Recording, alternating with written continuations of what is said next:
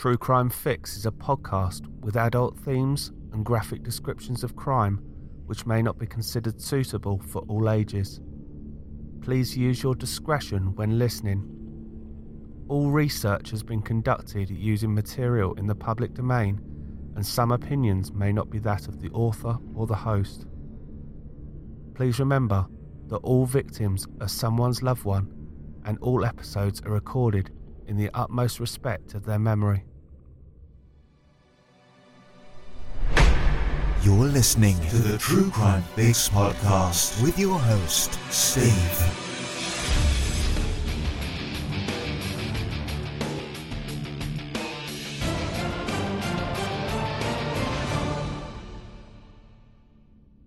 Hello again, everyone, and welcome to the 9th episode of Season 4 and Episode 49 of the True Crime Fix podcast.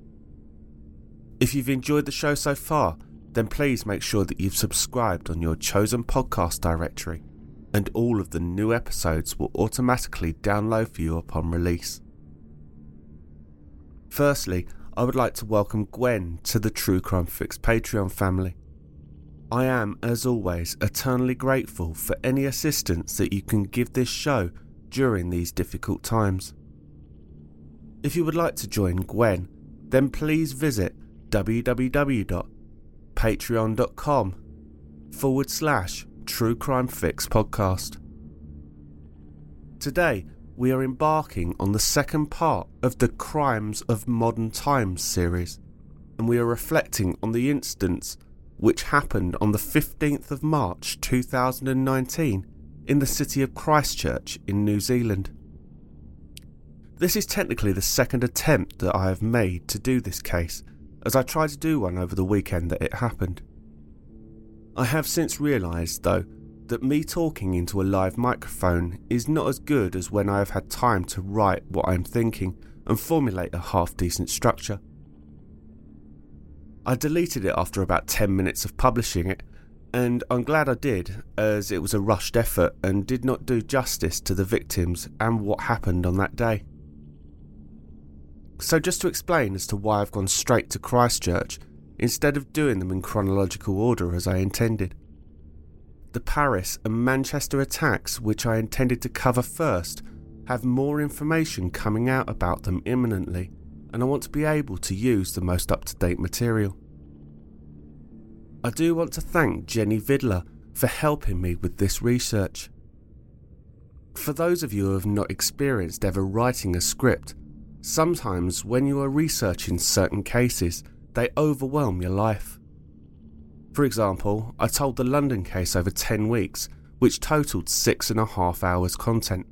Therefore, you can imagine how draining it sometimes gets. Jen has kindly stepped in and offered assistance with the research side of things, for which I am incredibly appreciative of. Before I go on, please remember that this episode is based on the testimony of those that were there and official reports. Therefore, some of the information contained within this case is both graphic and also may contain derogatory terms which are not my views. So enough of me taking up too much of your time, and without further ado, this is your True Crime Fix. I'm your host Steve, and this episode has been dedicated to the memory of all of those that lost their lives on the 15th of March 2019 in Christchurch. Christchurch is the largest city on New Zealand's South Island. The city's population has increased dramatically over the past 70 years, with 170,541 occupants of the city in 1950, rising to 398,520 by 2020. The city's demographic is very cosmopolitan, with 77.9% of people having a European background, 14.9% Asian background, and 9.9% of the indigenous Maori background. Christchurch as a city has had a significantly torrid history for one so young. On Tuesday the 18th of November 1947, a fire engulfed Ballantyne's department store in central Christchurch.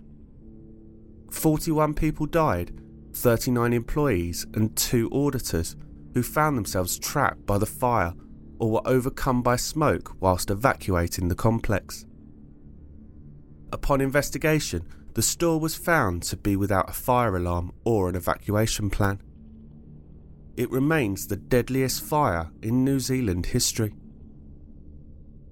On the 4th of September 2010, at 4:35 a.m, an earthquake which measured 7.1 on the Richter scale rocked the city, causing 3.5 billion New Zealand dollars worth of damage, which is about £1.69 billion. Fortunately though, on this occasion, there were no deaths. As my gran used to tell me, things can be replaced, people can't. On Tuesday the 22nd of February 2011, at 12:51 p.m, a second earthquake measuring 6.2 on the Richter scale rocked the city again. This time it killed 185 people. Another earthquake hit on the 13th of June 2011, measuring 6.2 on the Richter scale, killing another person. The devastation of the 2011 earthquakes totaled damage to the city of over 6 billion New Zealand dollars. On the whole though, although like most countries serious crime does exist, but the rates are lower in New Zealand than many other countries. The 2017 Global Peace Index, which compared 162 countries for their risk of personal violence, rated New Zealand as the world's second safest country, just after Iceland. Transparency International's 2017 Corruption Perception Index ranked New Zealand as the least corrupt country in the world, equal with Denmark.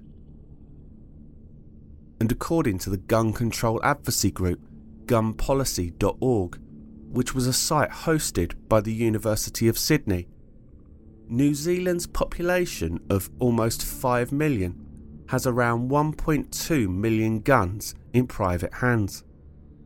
In the decade leading up to 2013, homicides which cited a gun as the weapon ranged from 3 to 12 deaths per year in the country. The issue is that there is an underbelly of Christchurch, which is not so pleasant.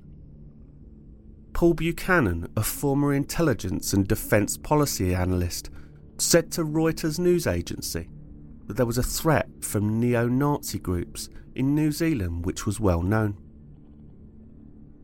Christchurch has a very active white supremacist community, a community that has attacked refugees and people of colour on multiple occasions over the last 20 years, he said. It shows we don't live in a benign environment. In this day and age, we've been infected with the virus of extremism. On Thursday, the 14th of March 2019, a man posted a 74-page racist manifesto on the website 8chan called The Great Replacement, explaining why he would shortly be killing Islamic invaders. 8chan is an image board website comprised of user-created message boards. An owner moderates each board with minimal interaction from the site administration. As a result, the site has been linked to white supremacism, neo-Nazism, racism and anti-Semitism, hate crimes, and multiple mass shootings, including those in El Paso, Texas and Dayton, Ohio in August 2019. The site was also known for hosting child pornography, and as a result it was filtered out from Google searches. In this so-called manifesto, the man said he would carry out an attack to take revenge on the invaders for the hundreds of thousands of deaths caused by foreign invaders in European lands. The author described his background as just a regular white man. He said he would carry out the attack to take a stand to ensure a future for my people. The document outlined a series of grievances that the author had plagiarised from far-right propaganda and white nationalist messaging boards. The author pledged to, I quote, "take revenge on the invaders for the hundreds of thousands of deaths caused by foreign invaders." The author justified planning an attack on New Zealand because it would highlight that even the relatively remote nation is not free from mass immigration.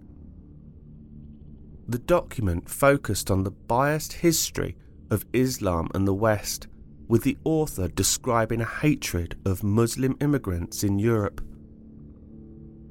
He cited the white genocide theory central to white nationalist ideology that held the theory that white people are being deliberately pushed into a demographic minority, in part because their birth rate is lower than that of other ethnic groups.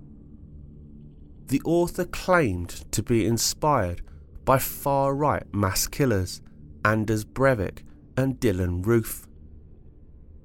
I appreciate that those names do send chills down most people's spine like mine, but for those who are not sure, Anders Breivik was a Norwegian white nationalist who, on the 22nd of July 2011, detonated a bomb in a van, killing 8 people in Oslo.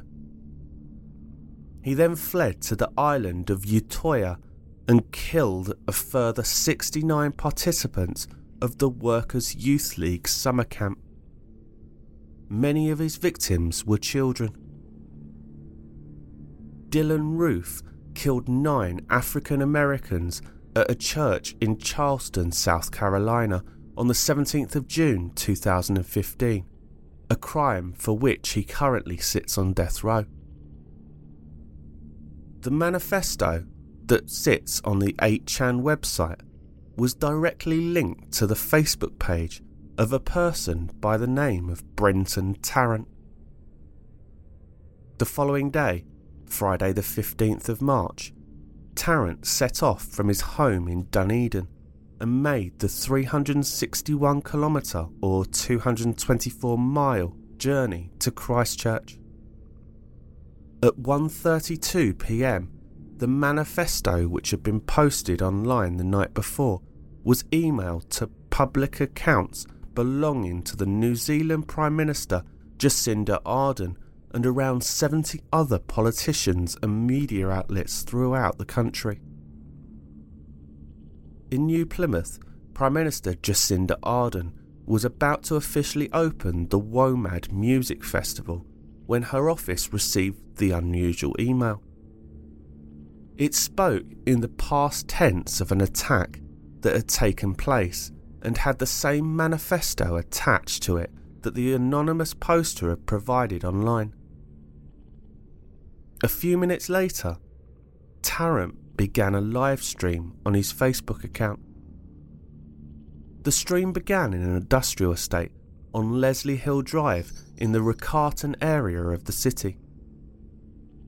Close to Hagley Park, the largest urban space in the city.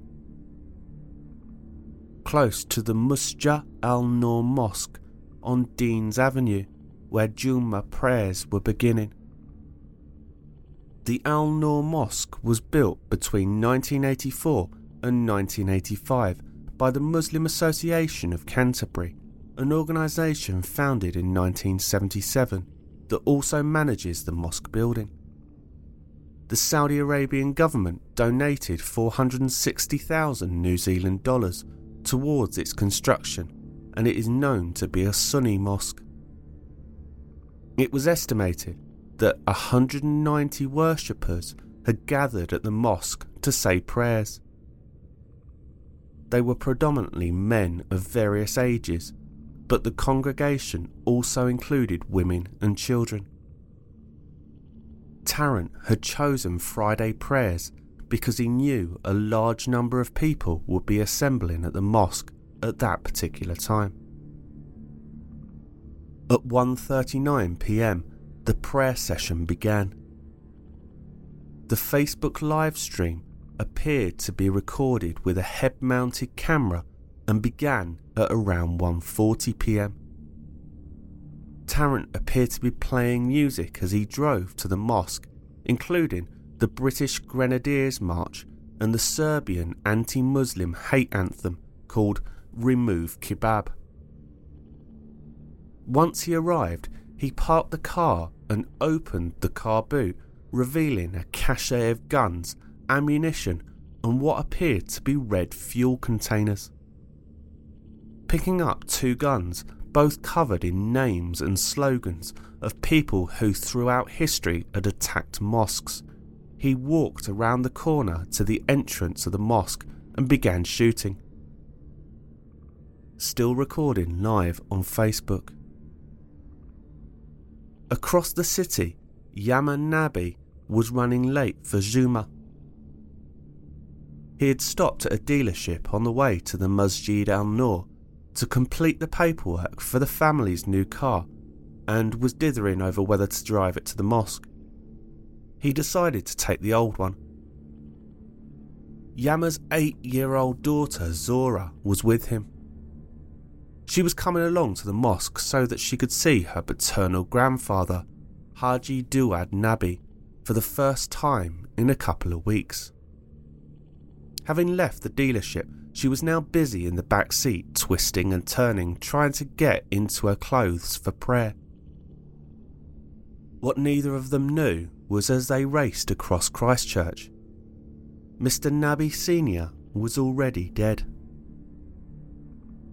Tarrant had approached the back door of the mosque where Haji Duad Nabi greeted the apparent latecomer with a "Hello, brother." Without response, he opened fire on the elder with what the police later say they believed was a modified semi-automatic and shot Haji Duad Nabi dead. At this time, he saw 4 worshippers, Munar Soliman, Saeed Ali, Amjad Hamid and Hussein Mustafa, blissfully unaware of what had just happened. Without warning, Tarrant discharged his shotgun multiple times in quick succession, killing 3 of them. A wounded Hussein Mustafa tried to make his escape, but was executed at point-blank range with shots to the back of his head. Tarrant was now inside the mosque. He made his way down the hallway of the mosque to the main prayer area. En route, he met Atta Muhammad Atta El-Ayan and Ali El-Madani. He proceeded to murder both the men with single shots. Still recording everything live on Facebook, Tarrant then entered the main prayer room at the rear of the building. There were over 120 worshippers present. They had all heard the gunfire, and anticipating that something was very wrong, they moved to each side of the large open prayer area to where the single exits were in each corner.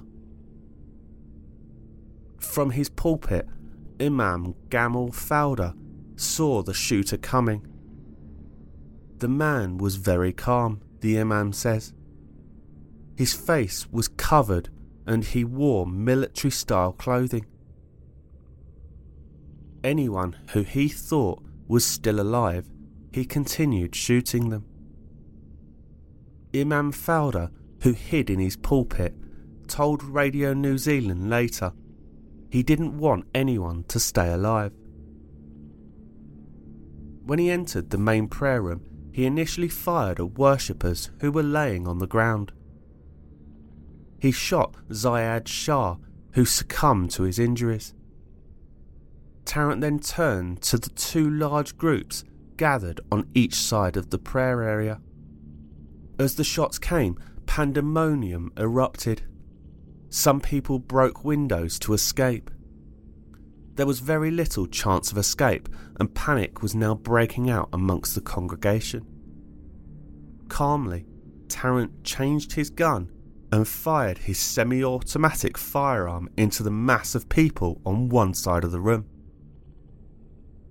The rate of fire was extremely rapid, and people were falling to the ground as they were struck.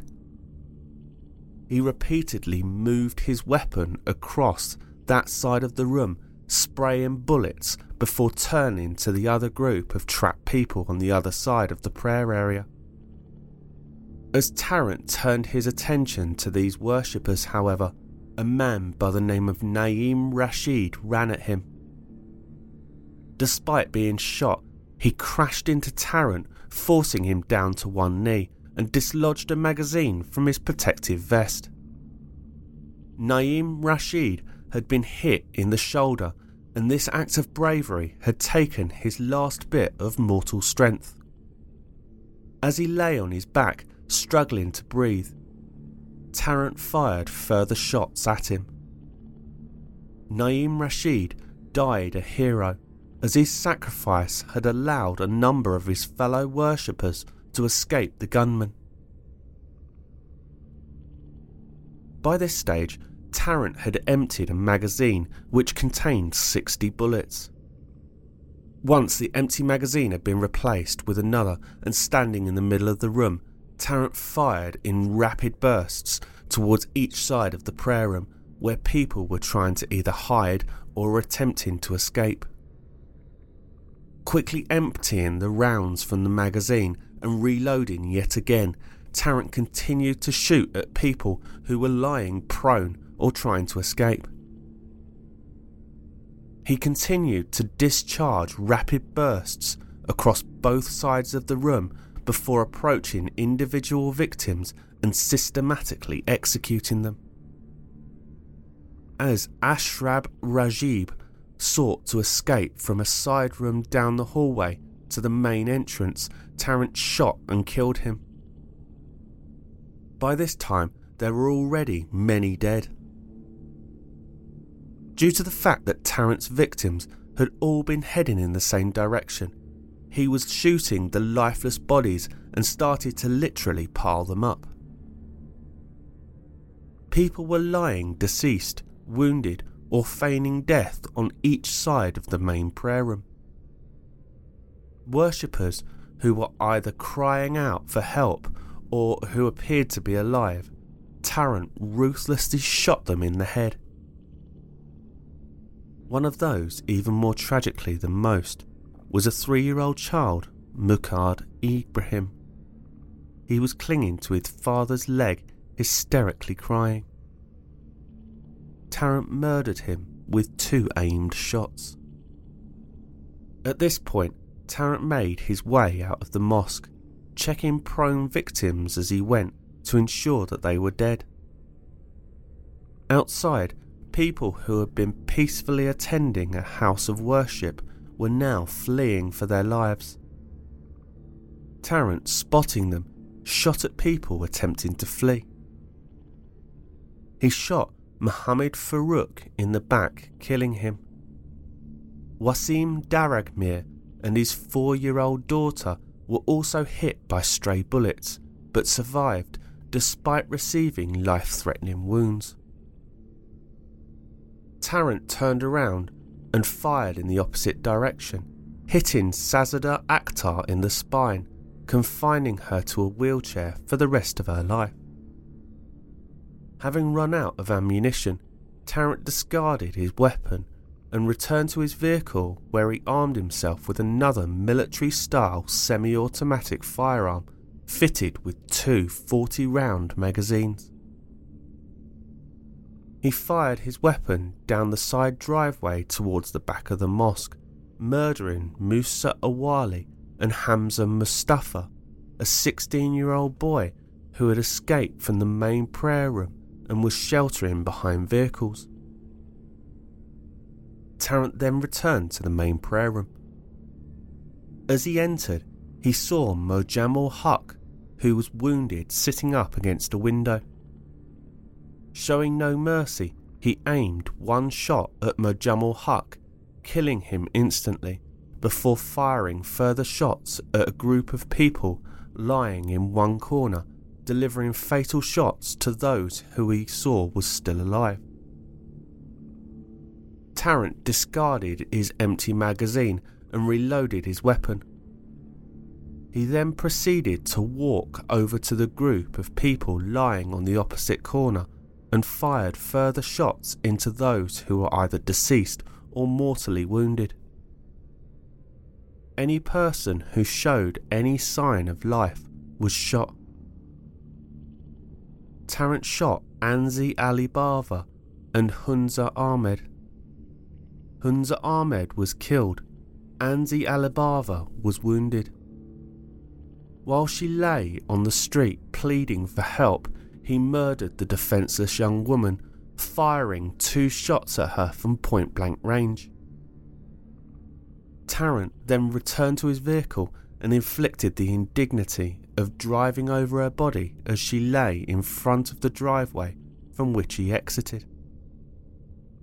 As he fled the scene, he blasted out the song Fire by the Crazy World of Arthur Brown, in which the singer proclaimed, "I am the god of hellfire," firing at people in cars and on foot as he fled.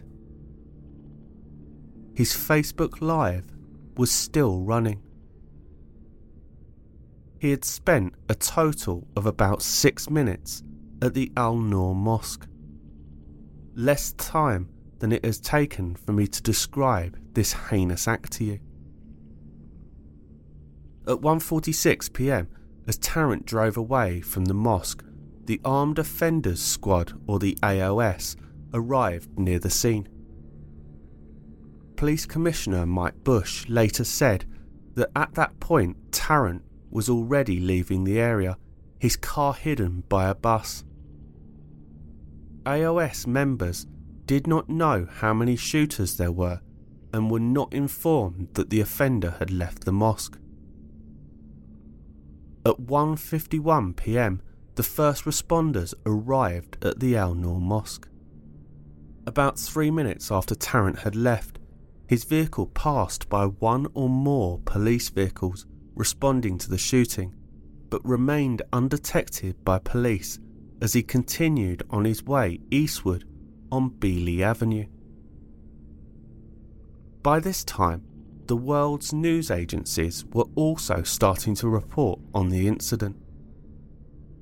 We have breaking news and a major emergency unfolding in Christchurch, New Zealand as we go to air right now. There are reports that at least 6 people have been shot at a mosque. A gunman with an automatic weapon has opened fire on a mosque in central Christchurch. We are on standby for a statement from the Prime Minister at 4 o'clock. There are unconfirmed reports as many as 27 people are dead, including children. We must stress those numbers are unconfirmed, just reports at this stage. So we have heard about the barbaric act. I think it is about time that we put some faces to what are just statistics at the moment and pay tribute to those who lost their lives at the Al-Noor Mosque. Abdul Qadir Almi's exact age when he was killed was not known and varies between 65 and 75 depending on where you look.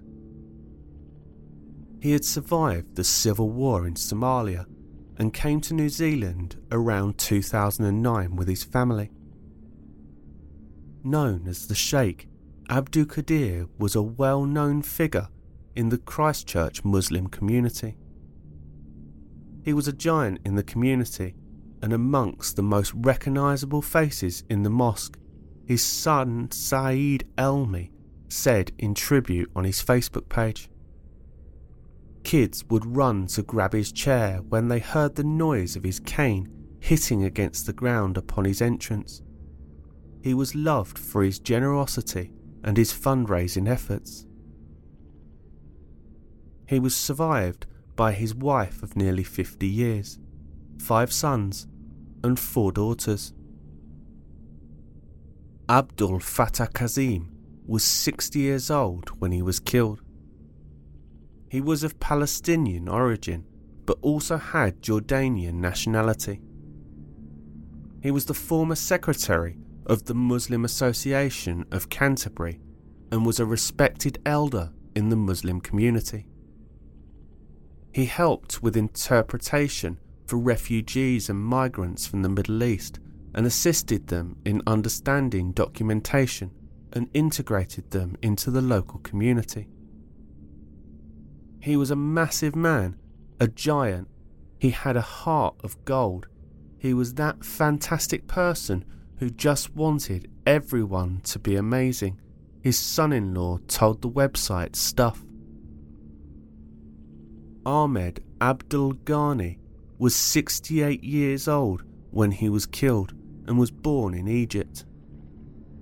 My dad was a good, kind man, his son Omar told the BBC.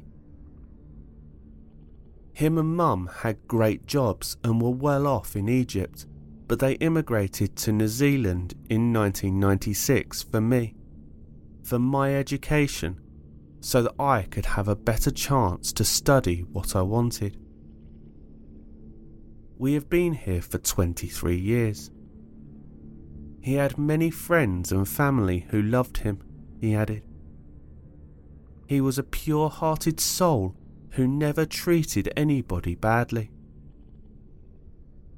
Ali El-Madani was 66 years old when he was killed, and he had emigrated to New Zealand from the United Arab Emirates with his family in 1998. He was a retired engineer and was killed whilst he was praying, his wife told the New Zealand Herald. We should be strong, especially in this case. I lose my husband, but I'm not angry. I am sad because I don't get to see him again. I don't talk to him again.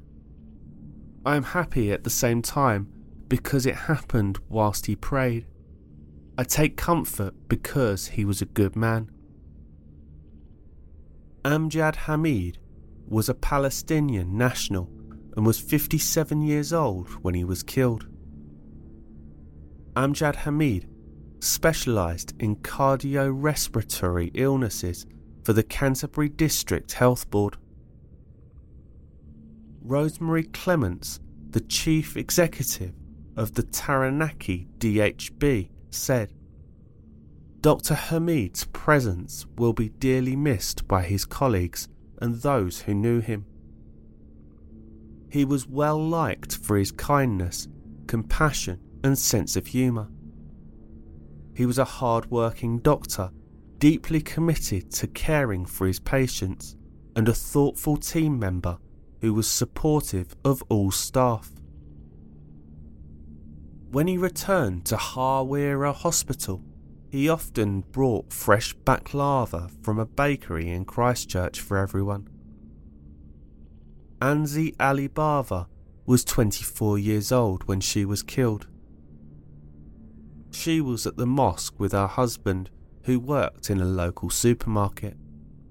The pair had moved to Christchurch from Kerala in India in February 2018 so that Ansi could study for her master's degree in agricultural engineering. She loved all people, cousins, friends, Mr. Nazir told BBC. She kept a big space in her mind for family members. He said that she had been living her dream by studying and travelling in New Zealand. Neither of them had previously been outside of Kerala. She was awarded a posthumous master's degree in commerce from Lincoln University. Ashraf Ali was 58 years old when he was killed and ran his own taxi company in Suva on his home island of Fiji. He was on his yearly sabbatical to visit Christchurch to see his brother Ramzan, and had only arrived 6 days earlier. In a conversation with the New Zealand Herald, Ashraf's brother told of the pain of identifying his brother after he had escaped. It was the Fijian rugby shirt that made Ashraf Ali stand out.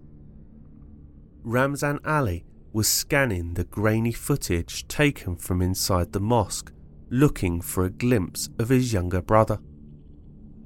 He saw a grey-haired man lying prone on a pile of dead bodies, wearing the black and white rugby shirt of his home country.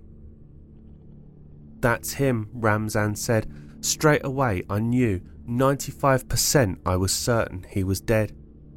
5% in me was saying he could have survived."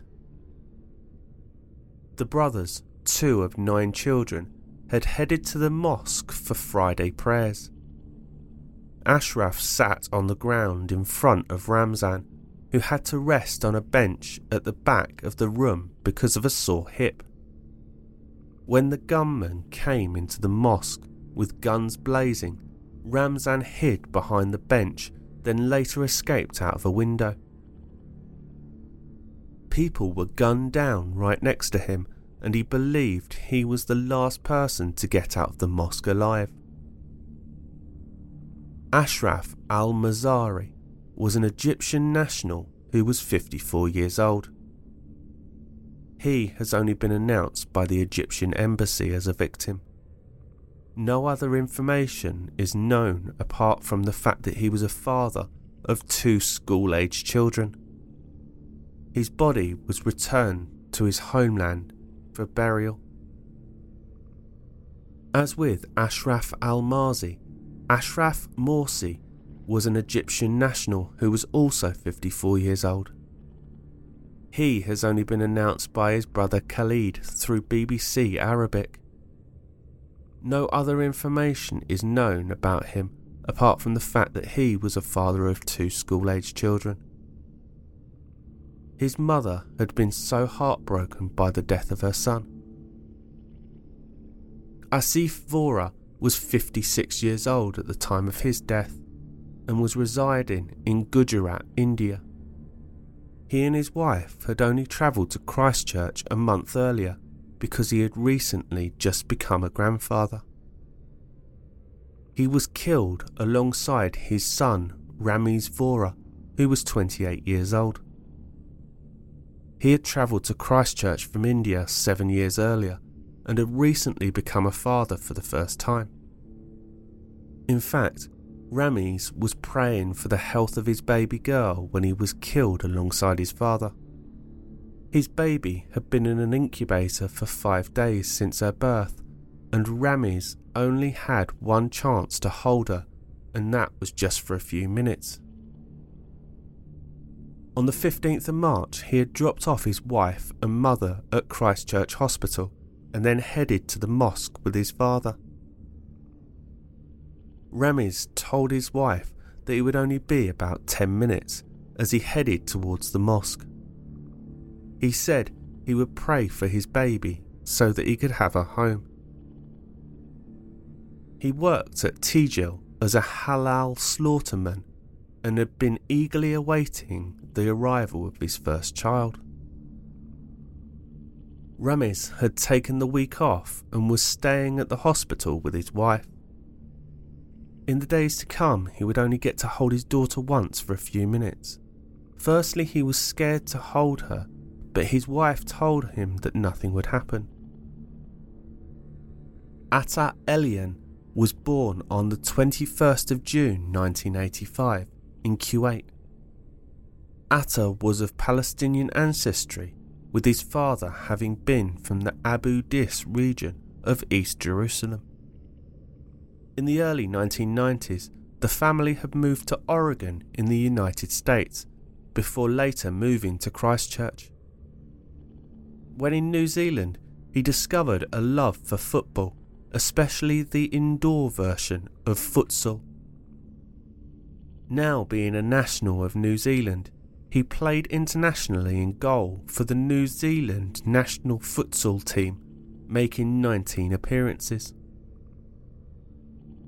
Haji Dawid Al-Nabi was 71 years old when he was killed.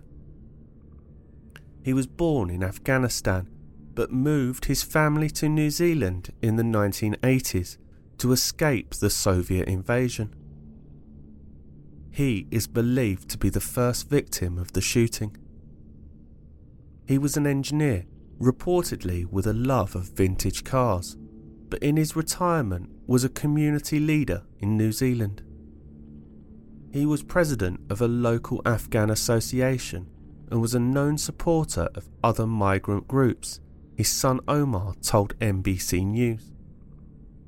Whether you're from Palestine, Iraq, Syria, he's been the first person to hold his hands up.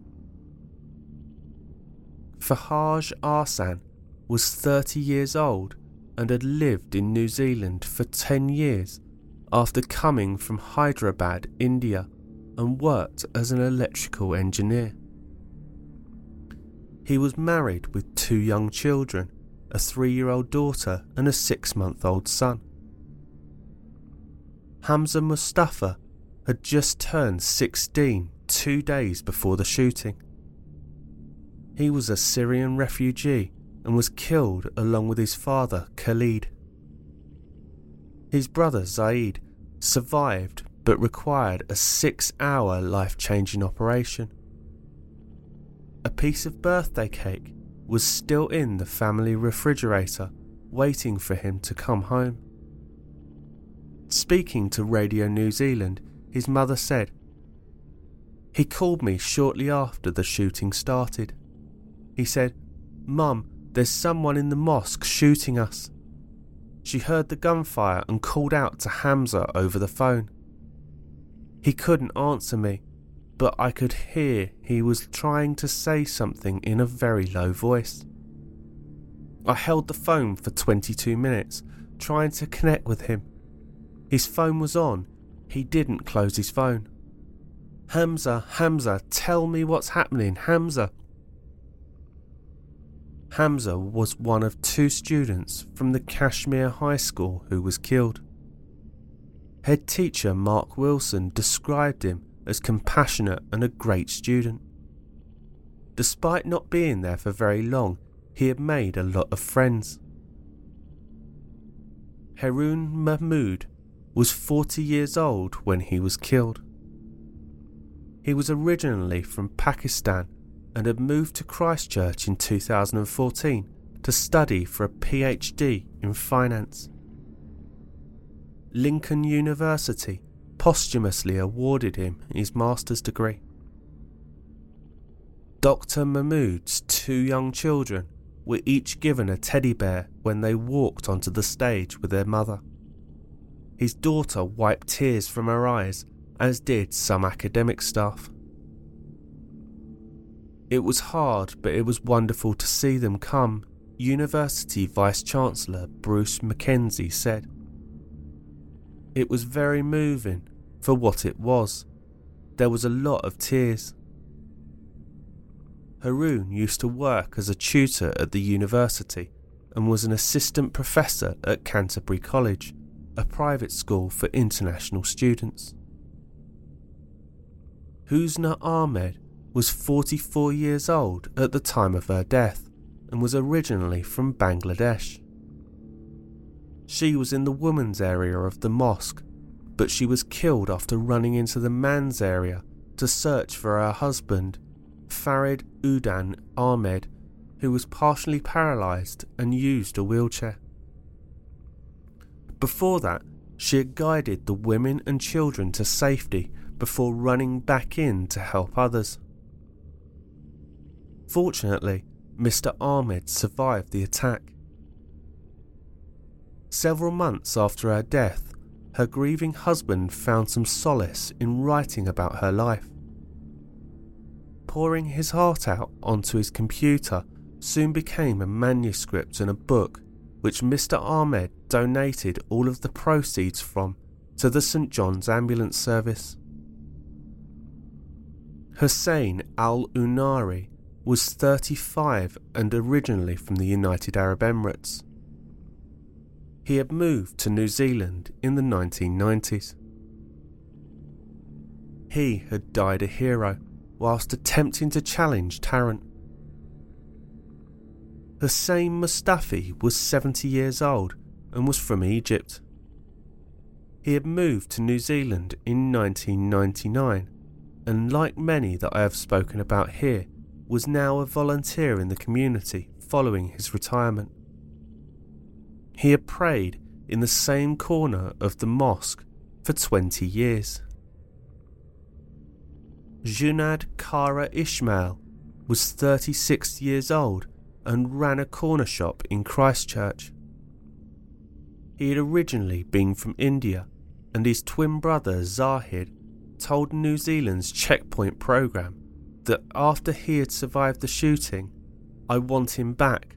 I would rather that I went than him. I'm the naughty twin, he's the better one, and that's how it is." Junad left behind a wife and 3 children. Mamal Mohammed Kamal Darwesh was 39 years old at the time of his death and had only migrated to New Zealand from Jordan 6 months prior. He had been working on a dairy farm and was waiting for his wife and children to be granted permission to join him. Mahabub Kolkar was 65 years old and from Gujarat, India, where he was a retired manager of a local power utility. He was visiting New Zealand for the first time with his wife to see their son who had left India in 2010. His son Imran said he had dropped off his father at the Al Noor Mosque and was waiting for him in the car park when he heard screams. He rushed to the door but was unable to get through as people blocked his way. His father had been killed. Mutiala Safi was 55 years old at the time of his death and had moved to New Zealand from Afghanistan in 2010 and was the father of 6 children. Mutiala Safi fled his war-torn homeland hoping to find refuge from gunfire in New Zealand. Death was still a bullet, even coming to the safest place in the world, his nephew Harry Khan told the New Zealand Herald. He said he will remember his uncle as a kind, selfless and devoutly religious man who always had a smile on his face. Even though he had faced some tough things in life, Safi had continued to want to help others, he said. He had been through a lot. He had lost his brother to the war in Afghanistan, and because of that he had moved to India, Mr. Khan said. Omar Farooq was 36 when he died and was from Bangladesh.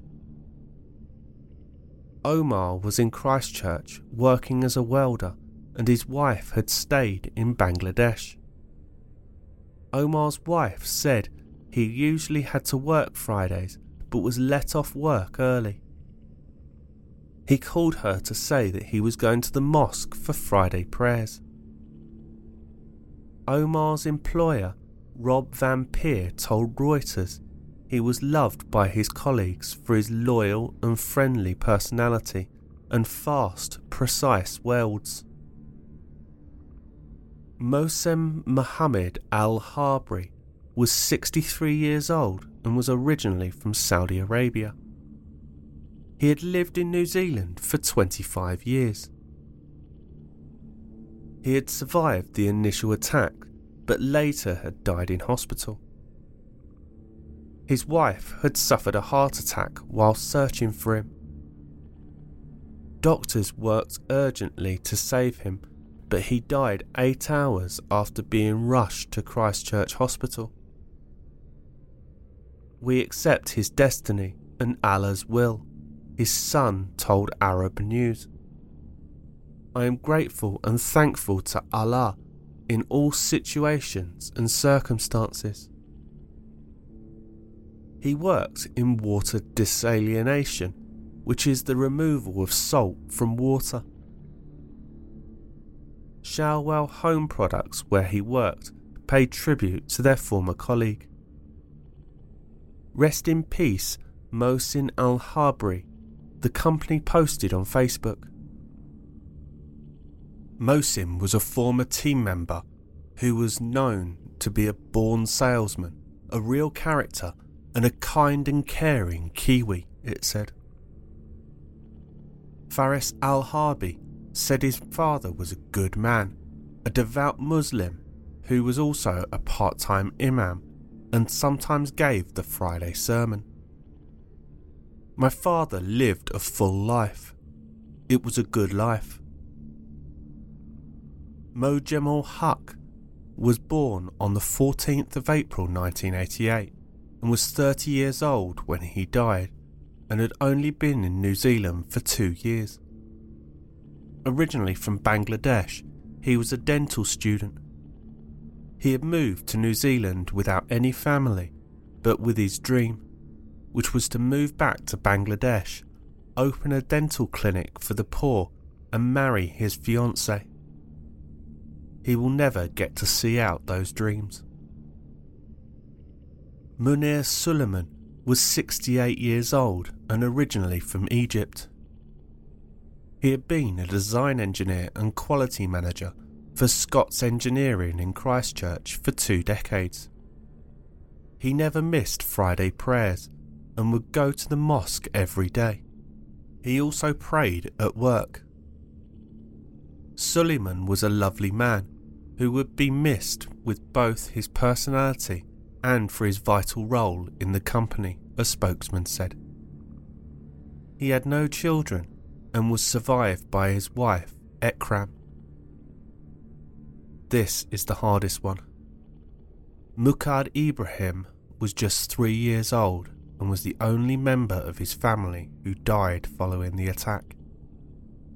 Muqad was born in Christchurch, though his family was from Somalia. He was with his father and brother at the mosque when he was killed. His father and brother escaped.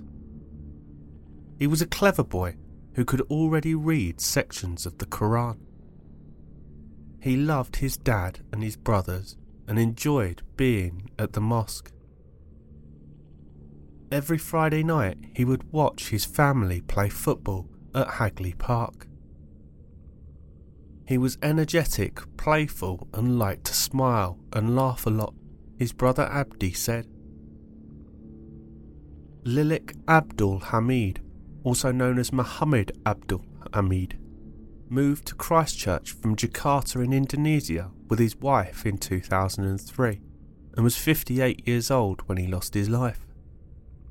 He was an aircraft maintenance engineer for Air New Zealand and also served as the chairman of the Indonesian Students Association, the Aviation and Marine Engineers Association said he was well liked.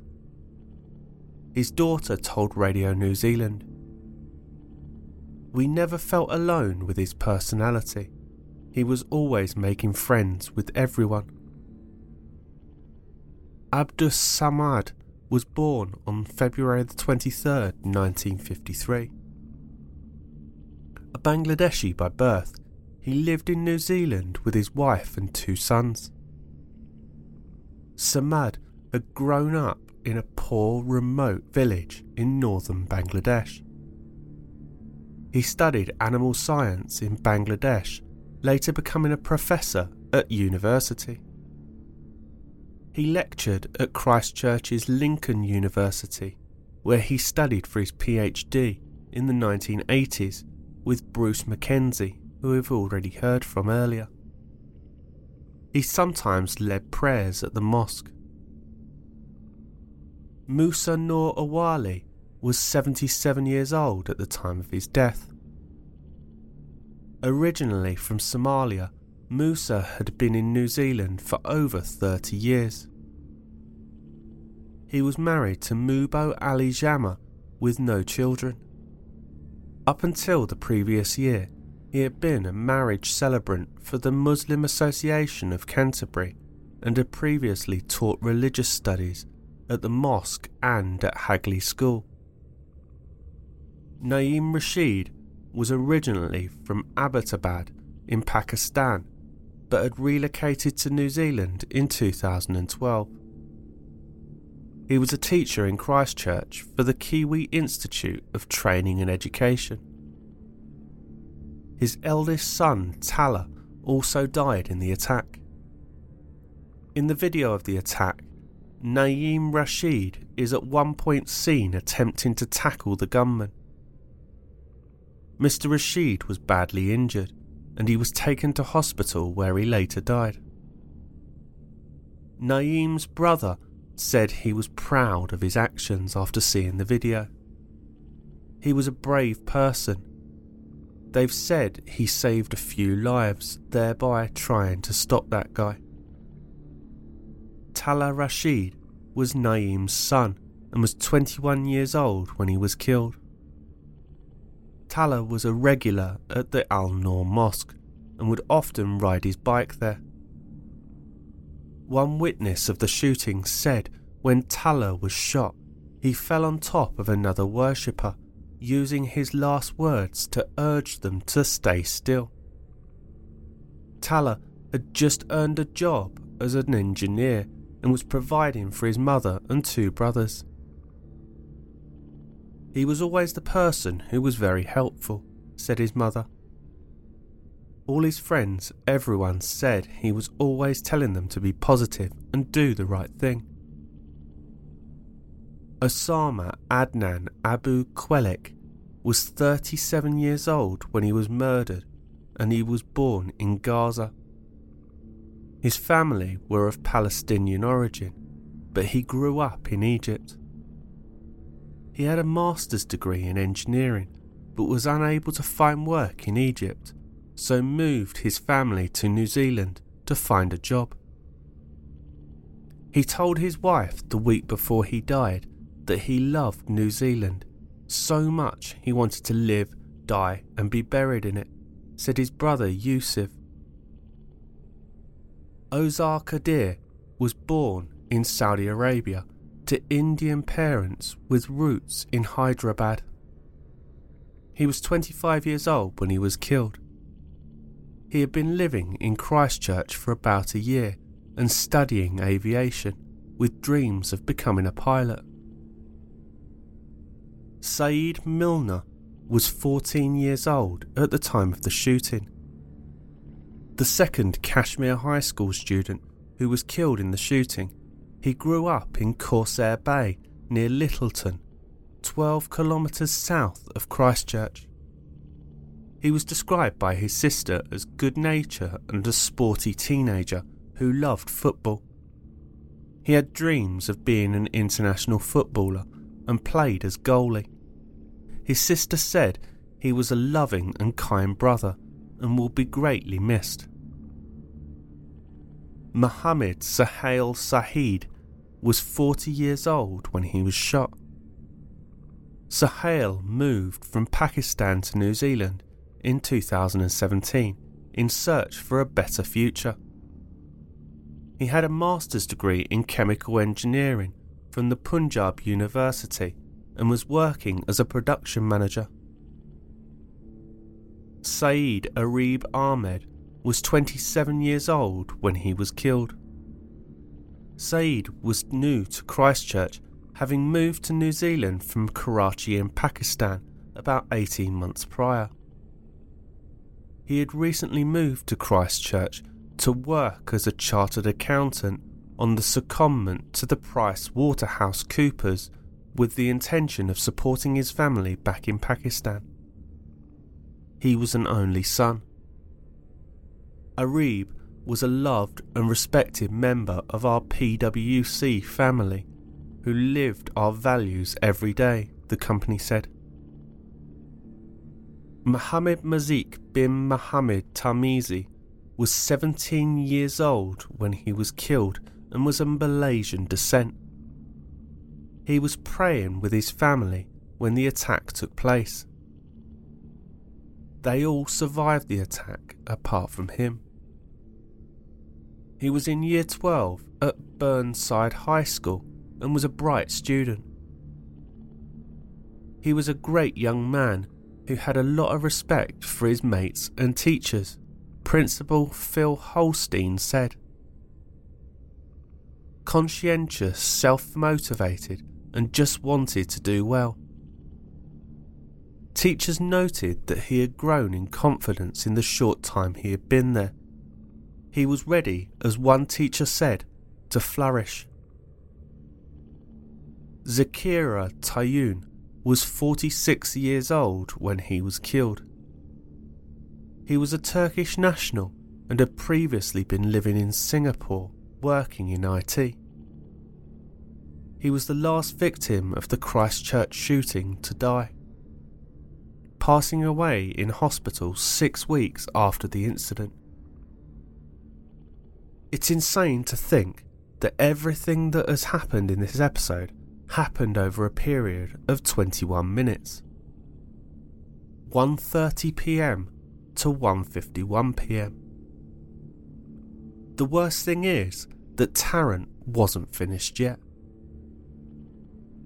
He was back in his car and had a second target in sight. Oh, and he was also still recording to over 300,000 people on Facebook Live. Still to come, where was Tarrant off to? What happened at the Linwood Majid? Who was Tarrant? What was the reaction of the world's media and politicians? What happened when Tarrant was finally caught? So that's it for this week. I hope that you've enjoyed this change of approach, even if the subject matter is slightly different. Please let me know what you think, in case I think it's working and I end up losing everybody that normally listens to me. Please remember, if you enjoy the show or want to know more, please follow us on Twitter at True Crime Fix Pod. That's at True Crime Fix Pod on Twitter. The podcast also has a Facebook page, True Crime Fix Podcast, but there's also a fan page, True Crime Fix Discussion. I'm thoroughly enjoying interacting with everybody on there, and this is where I post the majority of the information on the week's cases. Also a reminder that the podcast is on Patreon, so please visit www.patreon.com/True Crime Fix Podcast. I also have an Instagram account, so search True Crime Fix. Also, if you have any suggestions or feedback for the show, please contact me at truecrimefixpodcast@gmail.com. That's truecrimefixpodcast@gmail.com. Until next time, stay safe, look after each other, and live life to the fullest, because you never know who or what might be coming around the next corner. Take care, everyone.